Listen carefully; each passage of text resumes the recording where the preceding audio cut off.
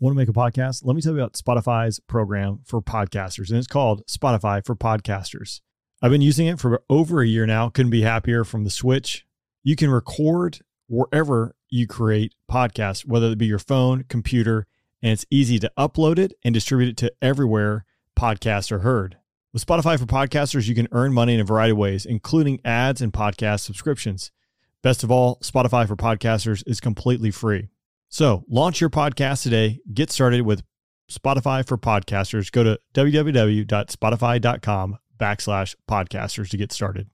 I remember landing back in Qatar and my phone just like blew up when I turned it back on. And my mom and my friends were like, "Hey, are you okay? Like, what's going on?" And because all they knew was like there had been service members that had died at HKIA. And no matter if it was Air Force, Marine, Army, etc., we're all a team. And so no matter who it is, like you don't want it to have any U.S. service member name on there. And when the names came out that it was her and a couple others, like we were all like, we're gonna keep going, because I think that was like the intent of the individuals that did all this, was like we want to keep them from coming back and taking these people out, or whatever the intent was like, you think we're not gonna come back? Okay, joke's on you, because we don't get scared that easily. Tower, Atlanta is release you, runway 4left, 040 at 5, clear for takeoff. Seat tied, altimeter 0 eyes, we're clear for takeoff, clear for the airspace.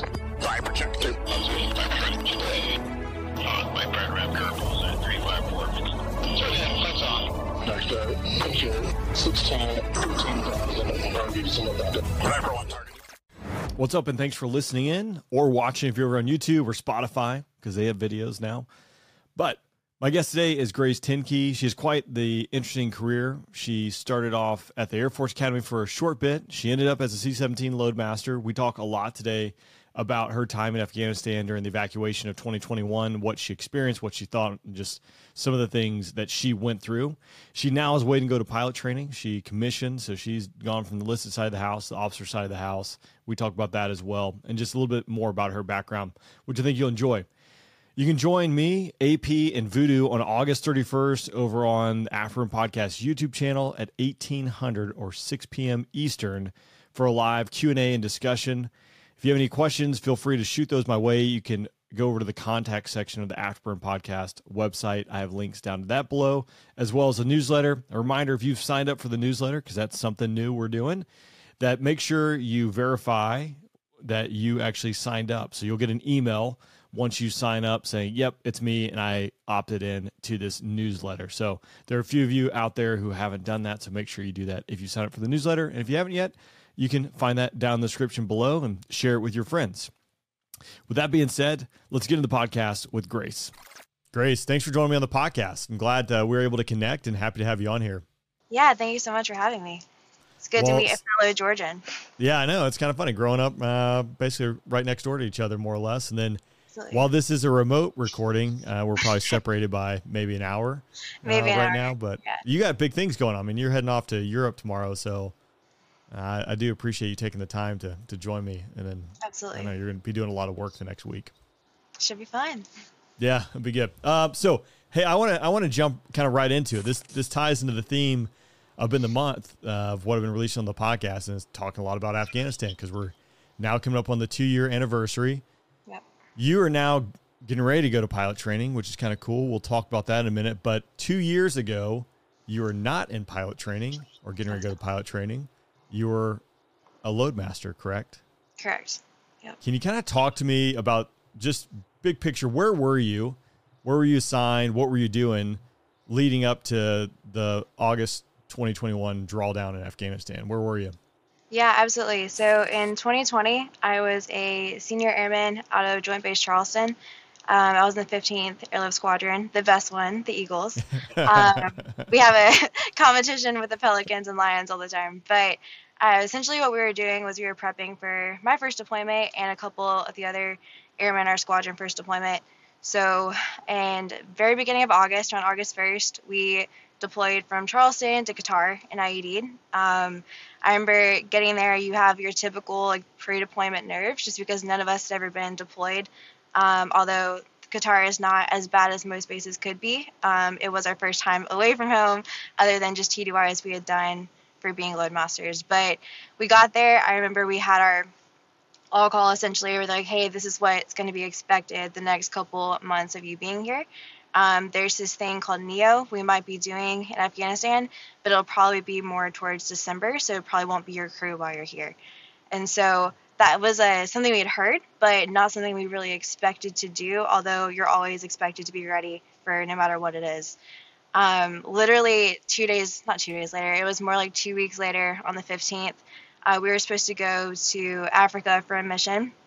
And I remember stepping to our brief, and we were going to be one of the first jets in Kabul bringing the Mountain Home Division. That was the crew before the 82nd came in. And so we were sitting there, and they're like, you guys ready for this? And it was one of those things where, like, I don't think anyone knew what was going to happen. Even the intel guy was like, low threat right now, like, we're going to go in, get these guys on the ground, secure the perimeter, and kind of go from there. And we were kind of laughing. I think a lot of people probably people didn't see that going the way it went, especially there on the 16th. Sorry, real quick, in that 2 weeks leading up to it, were you doing like local missions? Were you going Africa, Europe, just kind of bouncing around, or what was that 2 week we lead were up? mainly doing like Kuwait and Iraq runs, a couple Africa runs, but typically our like standard mission was like Kuwait, Iraq, etc., just kind of doing that standard circle. So we hadn't done anything related to Afghanistan yet, just had heard about it. Okay. Yeah, sorry. Okay, interesting. So the 15th, you're planning on going on a mission to Africa, and you walk in, and the plans change. Can you kind of talk to me through that? The plans change. Yeah, so we went into the brief. Obviously, nerves got pretty high at that point because we're like, okay, like we're actually going to go do this. We had no idea what to expect, which was the hardest thing, I think, because the unknown is something you never know. We stepped out to the jet, and we had our entire cargo floor full of these Army guys, and their battle rattle ready to go. And I remember looking, and I mean, there was no room. They were like back to back to back to back, just sitting on the floor. The commander was one of the most like high speed guys I have ever met. He was like, you just get us on the ground. Like, I don't care how you do it. Just get us there. And so kind of like the other pilots you talked to, essentially we were flying out there. There were a few jets that had gone in front of us that had turned around because the field was hot. And our aircraft commander, Captain Darren Gelston, so much respect for that guy. His first deployment as an AC, we were flying in. He's like, how do you guys feel? Like, do you want to keep going? Do you want to press? And we're like, no, like we have to get these guys on the ground. So we're going to go until we can't go any further, essentially. And so closer we got, we had heard, okay, like the field is good. Like you can land at your own risk. That was kind of the standard phrase I think everyone heard was land at your own risk. As we landed, we had taxied over to 3 other jets that were on the ground. And it was the most like eerie time I have ever had because you're just waiting. You're like, okay, this seems chill. Like nothing's going on. Like everything's okay. We got the guys off. Me and my partner, Yoko, walked across to go see like how they were floor loading people on the other jets because it's something like we had never done. There's like a paragraph in the pubs of like how to floor load people. And you're like, okay, you just get cargo straps across the cargo bay and that's it. Definitely not the best way to transport people, but in situations like this, you do everything you can to get as many people on that jet because the mission is essentially get as many people out. So you do whatever you can. Like, has the chaos happened on the field yet, or is this? No. So this is right before all that happened. Like, it was very calm when the first jets landed. Like, it was one of those things where nothing was going on. And that was the scary part because you're like, okay, like something is wrong. If nothing's going on, like something is wrong. So essentially we went back to the jet and we just waited. And then they started bringing out like busloads of people. This was before they started like walking people out because they thought this was more effective. So how they would do is they had like white wristbands on, and that was showing that they were vetted for us to know that they were safe to be on our plane. And so we started bringing people up. And then in between the 2 bus loads, there were 2 individuals that had run across the airfield and like demanded to get on the jet and like ran on in front of us. And that was when, I think, not the beginning of the end, but that's when chaos essentially started. At that point, we had noticed they didn't have white wristbands. And for us, like, we're always willing to help people, but caveat to all of this is you don't know who some of these people are. And that's the thing, like, a lot of people do not like us, and you have to be very careful of, okay, are these people on our jet for the right reason? And so we had to get them to the edge of our ramp. We had security forces, like, look through their bag, and they had them escorted away. Definitely not how we wanted to start that, but you have to be careful of always protecting your crew and then the people on board that are supposed to be there. So that was the very start. as we finished up loading, we were closing up and we were strapping down bags, and we started hearing gunfire outside. And I remember Joachim looking at me, and I'm like, all right, it's time to go. We got on comms with Captain Gelston. We're like, hey, sir, like, we're hearing this in the back. And he was like, yeah, no, I can see it on the runway. And the JTAC on the ground was essentially told us that one of the gates had broken, or people were like running through, and was like, okay, y'all need to leave right now, because we're going to have to like essentially do a ramp freeze, because I mean, we don't want you guys taxiing or taking off all these jets, because this is before like anyone knew like how to really do any of this. Yeah. So we were lucky enough that we were able to take off with that first set of people. That was also when the other jet with Captain or Colonel Cut, they were being overran as well. So that's was not fun for us, because you could hear it on comms like, hey, like this crew needs help, but there's also like you have to get your crew and these people out as well, and hope that they can get their crews too. And that's something that no like team member ever wants to deal with. It's like you want to be on the ground, you want to help them, but sometimes like there's not much you can do in that situation. And so the moment we heard them on comms taking off as well, like we could definitely breathe a sigh of relief, like, okay, like we're all off the ground. But that was the same night that one of another crew had their crew entry door opened on the taxiway, and they had to pull a gun on someone. And it's just like a very chaotic night, to where when we all got back to Moose that night, like it was, everyone was just like, I don't know how this is going to go. But you do the best with what the hand is given to you, and you keep going. But we landed back in Qatar that night, and that's where essentially like no one knew like how that process was going to go. So we literally landed and sat on the ground for an additional like 7-8 hours, just waiting for jets to get processed with people. But definitely not the best start to all this, but I think it made us realize, okay, like we're going to have to rise to the occasion every day, because this is not going to be fun, but it's not supposed to be fun. And we know what our mission is, and we got to keep doing it. So literally the mission was to go in, get as many people out, get cargo out every day. If you're tired, just leave the best you can. But like, this is a very critical time that you had to do the best you can with the crew you had. So. Level up your listening with Bose Quiet Comfort Ultra earbuds and headphones, with immersive sound and world-class noise cancellation for a not-so-silent night. Visit Bose.com/Spotify to shop sound that's more than a present. Introducing Royal Caribbean's newest ship, Icon of the Seas, the ultimate family vacation. The ultimate 6 slides, 8 neighborhoods, 0 compromise vacation. The ultimate never done that, can't wait to do it vacation. The ultimate chillin' by a different pool every day of the week vacation. This is the Icon of vacations. Icon of the Seas, arriving in 2024. Book today. Come seek the Royal Caribbean. Ships Registry, Bahamas. Seeing the chaos, like I cannot imagine it. We've talked about it on a couple different podcasts. We just had a bro chat that released today. It's 2 other fighter pilots. And the thing that was really impressive is the fact that like everyone, to be expected, rose to the occasion. Yeah. And there is nothing that was written down of like how you handle this, but everyone was a champion and like made it work. Like there's no rules. The rule book like got not thrown out the window, but again, there's nothing telling you how to do X, Y, and Z. So again, it's like hats off to all of you guys for making that happen. It's pretty impressive. Thank you. It's funny you mentioned Colonel Cut. I wonder, is that KUT? I believe it is. Is he bald? Yes, he's bald. Yeah, that's okay. That's a throwback. He was one of my T6 pit instructors way back when. No way. Yeah, go track him down.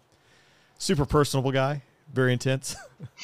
Yes. if he hasn't changed, if I remember correctly. So much respect for what him and his crew did. Yeah. They were I can't imagine. over and made a very game time decision, and a lot of respect for what he did, because not an easy decision to make for sure. So yeah, I think AP said it best, is we get paid for our judgment. You're not always going to make the right call, but you got to make a call, and then that's the worst thing, is to not make a decision. You just got to make it and hope it's about 80% right or better, and life will be okay. How many people were loaded up on? So the first time that's the first time you floor loaded anyone. Correct. And you were starting Joachim, trying to get him on the podcast as well. Yeah. I imagine that's not something that's happening probably very often, as you mentioned, like the first time you've ever done it. I'm trying to think of like, it's probably only like Neo type scenarios where that's going to happen. How many people do you know, or do you think you had on your plane like that first round? Our first time, I believe we had a little under 500. And it was one of those things where you're loading people all the way up to the steps to the cockpit. And so where I was sitting at the Loadmaster station, you have people right there. And I'll remember like so many moments where I'm sitting there looking back, as you always do, just making sure everything's okay on takeoff, and you just see families crying. For me, like, I can't imagine leaving a country and knowing that the only thing you have is the backpack you brought with you, and that it is so bad that you're willing to get on a plane that you have no idea where it's going. And I think that was like our main job as a Loadmaster, is to try to make this as comfortable as possible for them, although it was almost impossible to do so. Just from the pictures you've seen, like the bathrooms were disgusting, the floors were horrible. But a lot of these people, it's the first time they ever flew on a plane.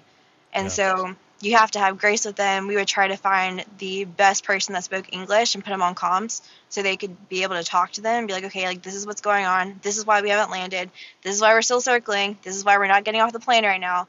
And it might have been hard for a lot of people to understand, but we tried to communicate as best as we could with them just so they knew what was going on. But a situation where, like, I can't imagine being in that position, but we're extremely lucky to live in a country that we do, where we haven't had to worry about that yet. So what were the next couple of weeks like? What was a day in the life of after kind of the initial chaos there on the 16th? Did it settle down at all, or like stabilize? What was it like? I think the best way to say it is it didn't get any easier. You just got not better at doing it, but each day was completely different. But we were hard crewed with the same group for majority of the time.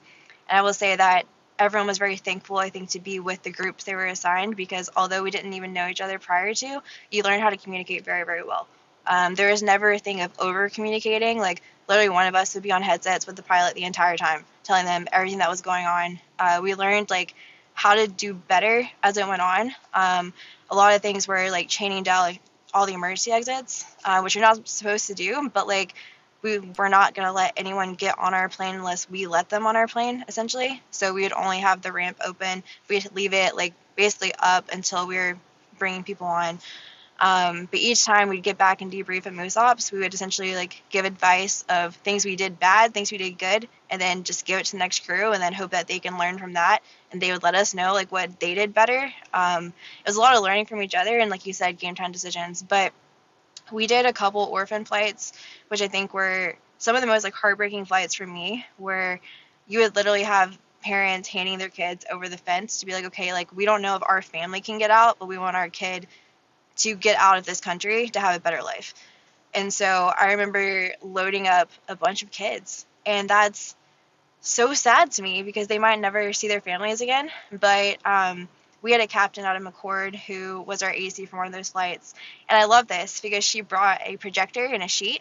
And so we played like Disney movies with subtitles on them and tried to like make it a little bit more enjoyable for them. So the moment we took off, like, we'd have them still on the floor and like they would watch these shows. And granted, I don't know if it helped at all, but I know how loud C-17s are and how scary that could be for someone who's never been on that, especially when you're not with your family. So anything we could do to be there for them, we did.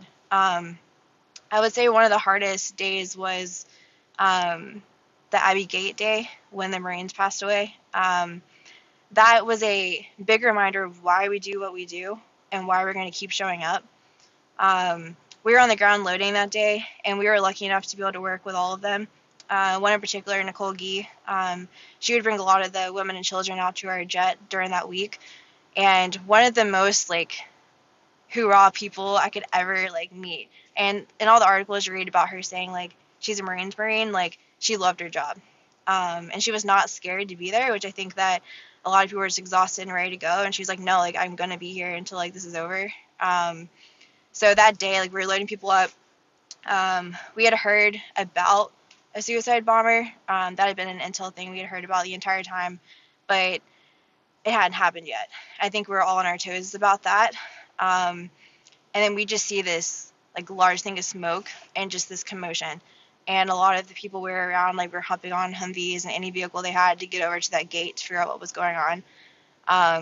And we were told immediately, like, y'all need to leave, like, get off the ground, like, right now, because whatever that is, like, we're going to have to stop all operation right now. We were lucky to get off the ground that day, but I remember landing back in Qatar, and my phone just like blew up when I turned it back on. And my mom and my friends were like, "Hey, are you okay? Like, what's going on?" And because all they knew was like there had been service members that had died at HKIA. And no matter if it was Air Force, Marine, Army, etc., we're all a team. And so no matter who it is, like, you don't want it to have any U.S. service member name on there. And when the names came out that it was her and a couple others, like, we were all like, we're going to keep going. Because I think that was like the intent of the individuals that did all this, was like, we want to keep them from coming back and taking these people out, or whatever the intent was like, you think we're not going to come back? Okay, joke's on you. Because we don't get scared that easily. Like, this is an even more reminder of why we're going to keep going back and doing what we're told to do. And so we just kept going back, but like seeing the Marines there in particular, how they had to keep doing like their job, them and the Army guys there, like they didn't have time to break or have a mourning period through any of this, because we still had like 3-4 days left at that point. Seeing them rise to the occasion was the most inspirational thing I've ever seen, because those were 12 or 13 of their teammates that there wasn't that many of them there that they all knew these individuals. And they still protected the jets. They still protected the individuals they could. And then until like literally the last day, like they were doing it the best they could. And so very honored to have been a part of this whole mission, but also seeing like how they handled it. I think it was something that we could definitely like admire to be. So. Yeah, that's really inspiring to hear that. This is just a crap sandwich from the get-go, and we could obviously, and I think we have on other podcasts, peel back the onion of this was probably not the best way to go about doing it, but nonetheless, this is the way it went down. Mm-hmm. How long of a flight was it on average between like Kabul and like with all the holding and stuff like that? Like what was the average time you're sitting on the plane from takeoff, getting there, coming back? What was the day? Yeah, so a standard trip over there would be like 2.5 hours to get there. And then we would be on the ground until literally we had every single slot filled in our jet, or unless something happened. And so you're on the ground for about 3.5, 4 hours, depending on how long you're waiting. From there, so let's say that's already 8 hours. You're coming back another 3 hours because you're really heavy. And you're just trying to have the most comfortable flight as you can, but also get there fast. Most of the time we were in a holding pattern because there was no ramp space. A lot of people who haven't been to Qatar, like literally every single taxiway, every runway except for one essentially was having planes parked on it, which is not standard at all. And so that was something where they were constantly trying to get jets processed to take off essentially for us to land. And so a lot of flights were having to call in flight emergencies just because we had to land because the jets were so hot. Like in the summer, it is already upwards of 120, 130 degrees that our back of our plane cargo bay does not cool down past like 100. And then you have 500 people on your plane, which makes it exponentially hotter, that you're having kids, elderly people passing out that you have to get on the ground. So we would be in a holding pattern maybe an hour and then get on the ground, and then we couldn't open our ramp until we had security forces around us, which, again, we didn't have that manpower for that. If this is something we're literally figuring out as we went on, and as the days went on, they were able to get more people, but the problem is it was only like a 14, 15-day operation, and it takes a couple of days to get people there. So you'd have to essentially like make decisions of like, okay, we have to start opening up doors because we have to get airflow throughout here. And at that point, you're sitting on the ground for an additional 6 to 9 hours because you have to have these other jets being processed. And so, and we'd have like 30-hour days easily. And then you'd get off the plane whenever that's done and then sleep 8 hours and go again. But it was one of those things where, yes, like crew rest is super important, but like these days extended because this isn't like a standard mission. We're like, okay, like our crew rest is time, we have to leave. It's like, no, you have these people on your jet that you have to make sure they're okay, they get processed, and then whenever they're good, you're good. And so I think that's what a lot of people struggled with, was because we've never had like days like this. Like we've had long days, but normally like you have your duty day period that you have to like abide by, where these are, okay, like this is a completely different situation. So very, very long days. The flights were not terribly long, but it was more or less the period of sitting on the ground when you landed and then loading people that were just a lot longer than they normally would be. So Yeah, the environment is terrible. Then, not to mention all the stress and strain and the emotions that are running through you. yeah. The first day you mentioned, you think about maybe 500 people. What was the normal load that you're bringing out, like passenger wise? I assume it's all floor loading again because you're trying to max. Mm-hmm. So, like, to me, I guess the impressive part, and I've mentioned it with AP and some other ones, is like takeoff and landing data. Like, it's such a big deal. So seeing the first C-17s when the field was overrun, taking off, knowing that they're just making it happen, which is like against everything in the book. They're being champions, and it's like they made it happen. But as we all know, the Air Force is not always they don't look too kindly upon that. So I'm just thinking, again, when I first saw the C-17 that was overloaded, I mentioned with AP, I was surprised. I'm glad everyone got distinguished flying crosses and they weren't Q3'd, which is like the normal Air Force way of doing things. So they did the right thing. But what was the normal load coming out of there? Were you still having to kind of, I wouldn't say guesstimate, but like figuring out how much weight you got in the back of the plane? What was some of the, like those like technical processes that you were going through? Yeah, so we can fit upwards of like 586,000 pounds. I need to double check that. It's been a minute, but Yeah. we can hold a lot of people or in a lot of weight. But the thing is, like, I think most of our missions were anywhere between like 400 to 500 people.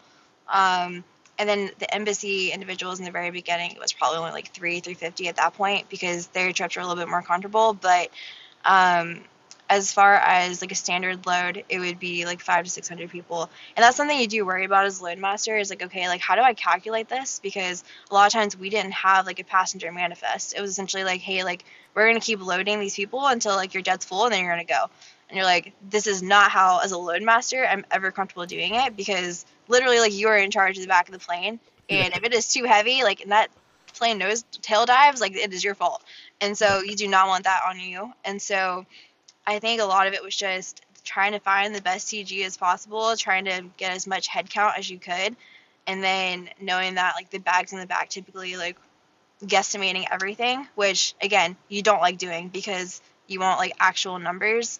And so that was definitely something with your team and crew you'd have to talk through, like, okay, how many people are we willing to take, and then how many people like do you think this is? And so we try to like count throughout it and then do like an estimated weight for it. But most of the time, like we knew we'd be under that weight limit, so we'd be okay. It was just more of when we were bringing cargo, we'd want like actual numbers because that's when issues would arise. So yeah, I guess probably for like men, women, and children, you got a average weight you probably associate with each gender and youth. yeah, But if you're bringing out an MRAP or something like that, then you definitely want the weight for it. Yeah, Yeah. Those are big things. I only bring that up now that I fly big old fat planes. Like in the F-16, like you would do told, right? But like you're going to be fine, or the engine's going to quit and you're not going to be fine. Sure. And you're going to ride the rocket seat. But being able to calculate it, getting the CG, all those things really do matter. My funny story in the 777, there was one like someone does all the like weight and balance for you normally. It gets sent to you and you have to run some calculations in the jet, but it's all computerized. Mm-hmm. But I landed in a place that we didn't have that, and I was going to have to do it, which we never do. And I was like, if you want to crash a 777, this is how you do it. You have me do the weight and balance in this thing because I have no idea how to do it. You just think of like the 747 coming out of Bagram. Yep. Like that CCTV footage is like horrific to see that. So it matters, and that's why I've talked about it a good bit for those who are listening and have heard it a few times, because to me it's really impressive that all came down. Yeah. What were like some of the things? Did you do anything different? You mentioned like, all right, hey, like the emergency doors, like tying those up or latching those so they couldn't be open. Because like in my mind, like you said, there are people who have never been in an airplane. They're scared to death. They're hot. They're miserable. I can very easily seeing like actually pulling an emergency handle or something that should not be pulled or done. Was there anything you were doing or everyone was doing differently or having to modify or being cognizant about that you wouldn't normally have to worry about? Yeah, so immediately, like, we would take the crash axes off the walls, so those weren't up there. We all had, M9s on us. We had Ravens with us. The first night, we didn't have Ravens, which was something we definitely learned very quickly on. Like, we need Ravens if we're going to go there, because there had been a time restraint. Like, if you're on the ground less than this many hours, you don't have Ravens. And for those who don't know what Ravens are, it's flying security forces, essentially, for the guard all the engines and the doors. We chained down all the entrances except for the ramp, just because we had one of the Loadmasters, Alexis Sanchez, her crew, they had someone open the door on taxi, so you had to pull a gun on someone, which is not something anyone should ever want to do, but like you had to protect your crew. A lot of this was just not standard because as you see, like people trying to jump on the plane on the taxiway, that happened to our crew, that happened to several other crews where people were literally holding on to any type of device outside of the plane, which to me is, I can never imagine that, like that you're that like desperate to leave a country that you're going to hold on to a moving plane. And so there were several instances where we landed where people would find like body parts on the plane, and definitely like so much shout out to the maintenance guys for everything they did, because there's a lot of things that they saw that I'm sure is not easy to unsee, but they kept doing their job despite all that. So I think it was constant game time decisions, because you're constantly trying to see like how can I best protect this plane and protect the people in it. And so I think a lot of people were worried about getting Q3 and stuff like that because we're not supposed to do like a lot of this stuff. But it's figuring out like how you can most effectively like protect everything on this jet and do it in the right way. And so very proud of each crew for every decision they made, just because like a lot of it was very different. And so we learned from each other as far as, you know, cargo straps, like how to do it right. We started doing tarps on the floor. Originally that wasn't something we did, but a lot easier cleanup for the maintenance guys, because before, like, I will never sleep on the floor with C-17 again, let me just say that. But there's stuff that would probably be there forever. But tarps like definitely helped like clean that up. So all you could do is just rip the tarp off and then, you know, power wash it and then send it again. But we learned as we went. And I feel like that's the standard Air Force thing, is like you got to be flexible and just figure it out as you go. But yeah, definitely in different instances like that. So yeah, I think the whole thing is the epitome of just making it happen, for a lack of a better phrase, but using judgment, exercising sound judgment in making decisions with the information you have available. And I think that's one thing that our Air Force does well, is trying, when it comes down to it, the decentralized command, or centralized command, decentralized execution there is like is a big part of it, and enabling flight leads, enabling aircraft commanders to make decisions, because that's where the information is. So you want those people making those decisions. Yeah, that's one thing I tell a lot of people is it's easy when you're going through training to just like skim through the CBTs or skim through certain trainings you have to do. But sometimes that's the only time you ever get to do that training, because a lot of this is the first time I ever saw it was on deployment. And so like be ready so you don't have to get ready kind of mentality, because ultimately like we are in the Air Force, and being in the C-17, you're lucky enough you get to travel the world and see some beautiful places, and that's amazing. But there is this other side of it where it's stuff like this, where you're not going to always be 100% trained and ready to do it, but you'll have the training to be able to do it. But it's a lot of game time decisions, making the right decision, whether you think it's good or not, but like just trying to use the training you have and just make that decision with your crew and be like, all right, this is what we're going to do. We're going to stick with it. We're going to execute it. And that's it. And if you're struggling with something, like you talk to each other. Don't ever play I have a secret, because a lot of this in Afghanistan was like, if you saw something that you didn't think was right, like you have to immediately tell your crew and you like decide together, because if you didn't talk about it, something else could have definitely negatively occurred. So yeah, absolutely. Yeah. Not to make light of it, but I mean, I never skim through my CBTs. I'm full up on cyber awareness training. Yeah. So that's great. Questions about hackers, etc. That's my wheelhouse. There you go. So kind of encompassing that month, and then I want to pivot here. But your overall thoughts, like, is it emotional time? You move past it. What are some of the thoughts that run through your mind when you hear August 21st, 2021 in Kabul? What do you think? It was probably one of the hardest months I've had to do thus far. There are so many people that were a part of this. I think every single C-17 Loadmaster pilot was out there at some point.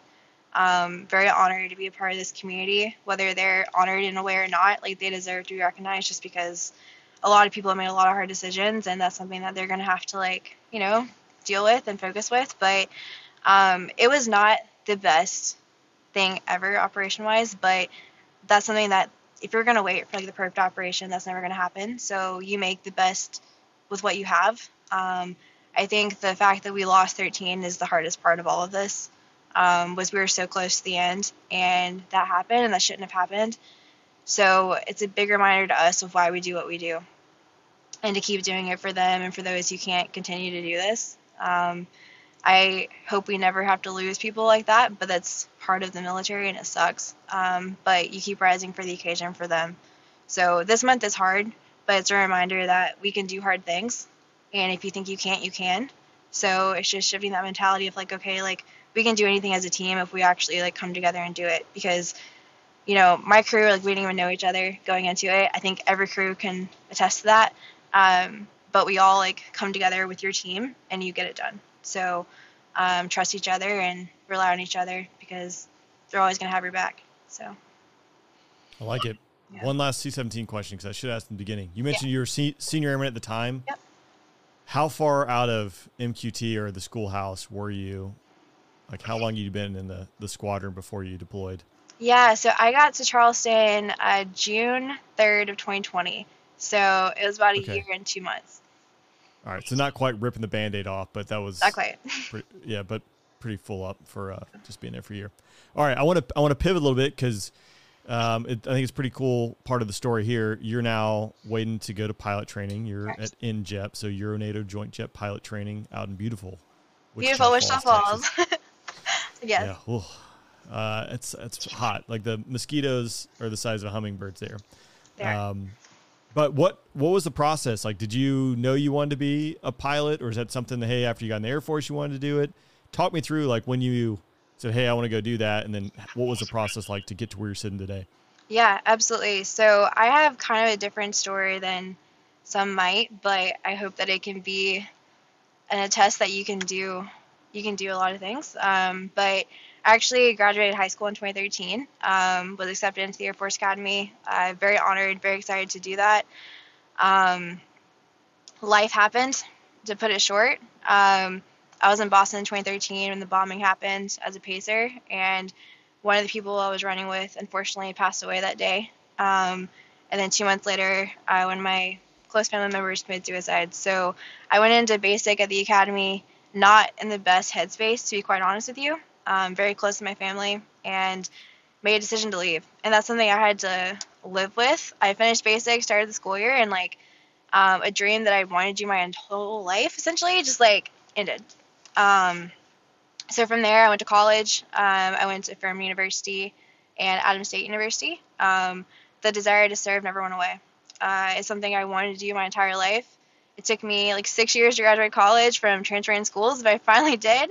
And then applied to OTS, didn't get accepted. I have a graphic design degree, for those who are wondering. Not the most competitive Air Force degree. So I did international affairs, so I'm not like very competitive either. But yeah, here I am. Right. Here we are. Decided to enlist in the Air Force. A lot of people are like, well, why would you do that? You have a degree. Best decision of my entire life. I will stand by that forever. I've always wanted to be a pilot, but for me, I wanted to serve. I didn't care what it was. I'm very thankful that I got to be a Loadmaster, because aviation has my heart, and I love that mission. But I went in enlisted knowing that I wanted to commission, but I wasn't going to get that in the way of my job. And if I didn't commission, I was going to at least try a billion times. And if I didn't get it, hopefully, do 20 years. But I essentially graduated from tech school, went to Charleston. You have a meeting with your commander. Typically, I think at most bases when you get to your squadron. And he asked me like, hey, like, what are some goals that you have? And obviously I want to be the best load that I can be for the squadron, but also like I would love to commission one day as well. I don't want that to get in the way of this job though. And so from there, like I had some really, really awesome senior NCOs that were like, hey, if you want to commission, like we're going to tell you X, Y, and Z of stuff you should do, but like obviously you have to do it at this point. Like we can tell you all day, but if you don't do it, it doesn't matter. So one thing I'll tell a lot of enlisted members, airmen especially, is if you want to commission, it's going to take a lot of work, but it is not impossible. The biggest thing is like putting yourself in positions to where like you can show leadership, but also like if you enjoy something, like share that with others. So like one thing that faith is really important to me. So I did a lot of stuff like at the chapel with airmen. Like they have something called the Junior Enlisted Council that you can be a part of while you live in the dorms. There's dorm council. There's so many things that you can do. But it's just putting yourself like in extra things outside of work. Like you don't want to just do it just to do it, but like if there's things that you're passionate about, like obviously that's going to show if you do it. But I applied to a program called SLEC-O. It's Senior Leader Enlisted Commissioning Program. SLEC-O is essentially as you have your degree, they'll send you to OTS and you'll commission from that point. SLEC-A is if you only have your associates, they'll send you to ROTC for 2 years and you'll commission that way. So it's a difficult program to get into, but it is not impossible. There's so many commissioning sources out there I feel like people just don't know about. So it's important to do your research and talk to people about that. But I was in Air Mobility Command. So essentially like you go through your squadron, your group, your wing, your numbered Air Force, and then your MAJCOM. So from there, they pick one person from your MAJCOM for SLEC-O and one person for SLEC-A. And then from there, you go to OTS. So that's the program that I went through. I was really lucky to, have some great commanders and leadership that helped me out. But it's not impossible. Just find the program that you're interested in and go for it. This episode is brought to you by Reese's Peanut Butter Cups. Some things are just better together, like party playlists and Friday nights, campfires and ghost stories, peanut butter and chocolate. And Reese's Cups are the perfect combination of creamy peanut butter and delicious milk chocolate. So, when you want something sweet, you can't do better than Reese's Peanut Butter Cups. Buy Reese's today wherever candy is sold. Well, obviously a great attitude, great drive. I think a lot of really good advice there of finding something you're passionate in because being well-rounded. But the piece I think is really important was saying, hey, you want to do this, but you want to be the best Loadmaster first, which I think is important advice. No matter where you want to go, whatever your job is, be the best at that job first and foremost. The rest will come, but having those goals is important. Exactly. I was going to ask you what was the selection rate there, but I mean, air mobility, I don't know. Well, that's probably like 80,000. I don't know how many airmen are in Air Mobility Command, but that's a lot of airmen in Air Mobility Command to have 2 people selected. Do you know, like, how many people applied? Probably don't know that number. I mean, I'm just thinking of the bases that, like, you have Charleston, Lewis McCord, Wright Pat. Dover, McGuire, and Travis. Yeah, Dover, McGuire. Yeah, Travis. A lot of bases, so that's really awesome. I think a true testament, obviously, of your character and your ability there. So that's pretty cool. I think so that. Congrats on that. Thank you. It's a great program, but the thing is with OTS is that I was a senior airman when I got picked up, and I think a lot of times that people are like, "Oh, you can't get picked up as an airman. You can't get picked up as staff. You have to be more of like a higher NCO." And I think that it is amazing having like more leadership and more airmen under you, like the higher you get, because then when you get OTS, like you've led more people. But it is not impossible to do it at a younger grade. I think my biggest thing was no matter what rank I was, I want to serve in the best capacity that I can. Like I'm not going to change based off of like my rank. Like obviously like you're going to be more mature in like the people that you have, but like you can make a difference wherever you are. I will tell a lot of people too where my degree wasn't very competitive. And so like make them tell you no. The biggest feedback I had was, hey, your degree isn't good enough. And so, we're lucky enough to have great TA through the Air Force. Like I went and got my master's in aeronautics. I think that really helped. But for those who don't have their degree yet, like do your research on what the Air Force needs and get that, because then you won't waste as much time as I did. But like there's definitely ways to do it. If they tell you that you're deficient in an area, well, go be efficient in that area. Don't let that discourage you. Like let that fuel you to just drive you more and go do those things so you can show back up. They see your name again and they're like, okay, this person really wants it. So if you don't get in the first or second time, even the third time, I have friends who've gotten accepted like their 5th or 6th try. So don't give up. Just keep applying yourself, keep being the best like airman you can be, and then or NCO, and then you're gonna get there eventually. It just takes time depending on the program. So yeah, so I've heard a theme with you. It sounds like there's a lot of dedication, not giving up and pushing through. You willing to talk about the bombing a little bit? I didn't know that aspect, and the reason I want to talk about it, or the thread I want to pull on there, is I know you're off literally to the races here next week. So passionate runner, and are you doing a triathlon? Is that what you're doing? Yeah, I'm doing an Ironman in Finland. Okay. Yeah. Yeah. Okay. No. Well, half Ironman, not like a full. Okay. Yeah. Oh yeah, half. So Only that doesn't half. really count. It doesn't really count. But so here's the thread I want to pull on. Like, you're a pacer during the Boston Marathon. I did not know this till you mentioned it. But obviously you're running with someone, they get killed. That's a really traumatic event, as an understatement of the day, to say the least. Yeah. But it didn't deter you from, like, I guess, still pursuing this. Like, I can see that being an event that could lead someone to just saying, this is not for me, or I can't do it. Did you ever have any, like, thoughts of, like, quitting, or, hey, I can't do this? Was it tough to get back out there? Talk to me about that. Are you referring more to deployment side of it?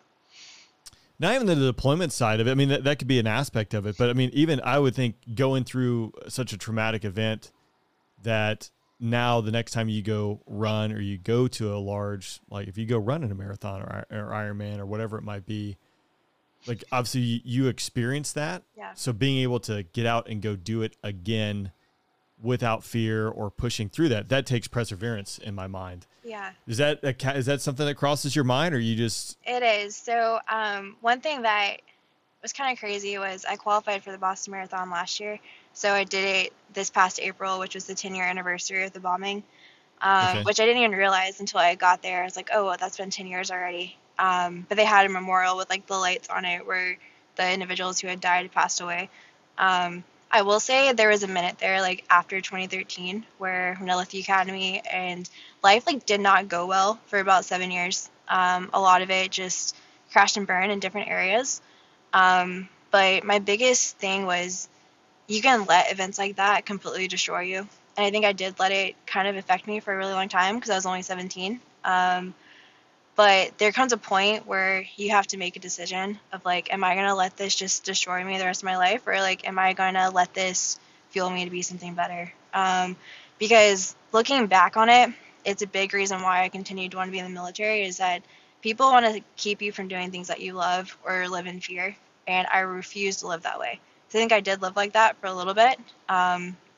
Big reason why, like, on deployment, when that happened again, where it is absolutely terrifying because you never know when stuff like that can happen. But it is in that moment of, like, okay, like, be there for the people you're with and, like, relentlessly support them through this stuff, because it's hard. Like, no one should ever have to go through any of this. But that's a big part of, like, just being, like, a good friend, a good teammate to people. I really struggled for a while after Boston. I struggled with leaving the academy. A lot of that led into that. But there got a point in my life where I'm like, okay, I can't live like this anymore. Like, I want to do something, and I want to try to, like, help people with that, because people go through hard stuff all the time. And if you don't go through hard stuff, you're just lying, because everyone does. And so it's important to be, like, vulnerable, but also be important to be like, okay, like, hey, we can do hard things. We can get through hard things and use that to, like, make you better in the long run. It's just hard to have that mentality in the moment, because you're like, I don't want to hear that. That sucks, because I want to, like, wallow in this. But it would be hard to say life will never have its, like, tribulations, but it's learning how to deal with that and then move forward in, like, a healthy way. So. Okay, tough question. So how do you deal with that? Was there something that you mentioned faith earlier? Was it something that just over time you just made this decision, like, hey, I'm going to get over it, and I'm going to, live life and be positive? It's a paraphrasing there. Yeah. Or was there, like, a catalyst where you said, like, there's an aha moment that something made you pivot that mindset? Yeah. One thing I'll say, faith always has been super important to me. It's gotten me through some hard stuff, just because it is a reminder that you're not going through it alone. But I will say I haven't always had, like, a positive mindset. I was very negative for a long time, of, like, everything bad is happening, like, life is terrible, like, I just don't know how I'm going to get out of this. But I think it's finding, like, what your why is so important. I know people say it all the time, and it can be kind of cliche, but it's, like, I think it is very important, because when things are hard, it's a reminder of, like, okay, why you get out of bed in the morning and why you do what you do. Whether it was losing that friend in Boston and losing my family member due to, like, mental health stuff. And even with, Kabul back in 2021, it's a reminder to keep going, because there's a lot of people that can't do that anymore. But we have the ability to wake up every day. We get to go to work. We get to complain about things. Like, we get to go for a run. I think my big stress reliever is running. I love going for a run or going to the gym, because it's a good way just to clear my head. But I think everyone has a different way of dealing with stress. And so I think finding healthy ways to cope with that is the best thing. But just trying to like remember why you're doing it is such a huge thing, because if you don't have a concrete why, it doesn't really pull you out of hard stuff.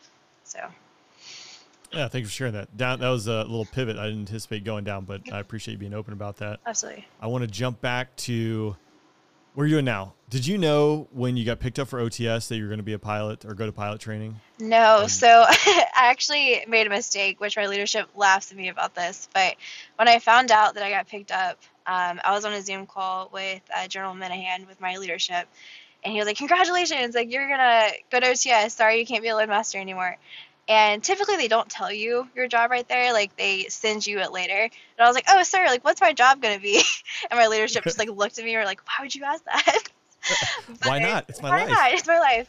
But a couple of days later, I got back from our local, and I checked my email, and they're like, "Congratulations, you're tentatively going to pilot training." And I like freaked out and like ran into our scheduling office and was like, "Guys, guess what?" And I'm sure they were not as excited as I was, but I was like on top of the world. But I left for OTS in April, and so I was supposed to go to Laughlin Air Force Base for pilot training, and super excited about Del Rio, but Yeah, Laughlin by the Sea. Laughlin by the Sea. But about halfway through OTS, they asked like any rated pilots that were interested in applying to NJET, you could go in front of a board and submit like a package that way. And I honestly didn't even think that was a possibility, just because I knew it was a lot of USAFA cadets or ROTC guys that would go. So I didn't know it was a OTS possibility. So I submitted a package for that. I went in front of a board and was very, very lucky and honored that I got to get picked up with another OTS guy. And so it was kind of a game time change, because had all my stuff going to Laughlin, and then we just swapped it to go to Shepherd. But I'm very, very honored to get to be in training with NATO instructors and NATO students, and definitely a very cool curriculum to be a part of. So I start in November, so it's kind of coming up already, but definitely very thankful to be here. So it's a good time to be having dollar rides. It's like November and December, and be a lot cooler. Texas. Yeah, like, oh gosh, I just like have flashbacks to sit in the back seat just waiting for someone to go through a checklist. Yeah. In July. What do you want to fly? That's the $1 million question here. $1 million question. Not that I have a choice. So if I did, my dream plane would be an F-16 or an A-10. Okay. Yep. They win. Okay. Well, you do get a choice, but then like the Air Force gets a choice. The Air Force gets a choice too. Yeah. You get a vote. It's just a small vote, but hopefully, an F-16. I don't know about the A-10. They're going to be around for a little bit longer. We're here's crossed. I just want to shoot. I want to shoot the gun once. Same. My life would be made. If I can just shoot it one time, like, okay, we're good. That's awesome. Yeah. Well, very cool. Well, I appreciate you joining me on the podcast. Thanks for sharing your story. Again, it's incredible to hear just what all the men and women did, especially the month of August. And that's where I'm really focusing on here. Because, again, I think we all saw the chaos that was going on, and I can't imagine what that was like on the ground. So thanks for sharing your story. Best of luck in the future. I know you're going to hang around for a There Was story, and look forward to you flying the Viper one day. Sweet.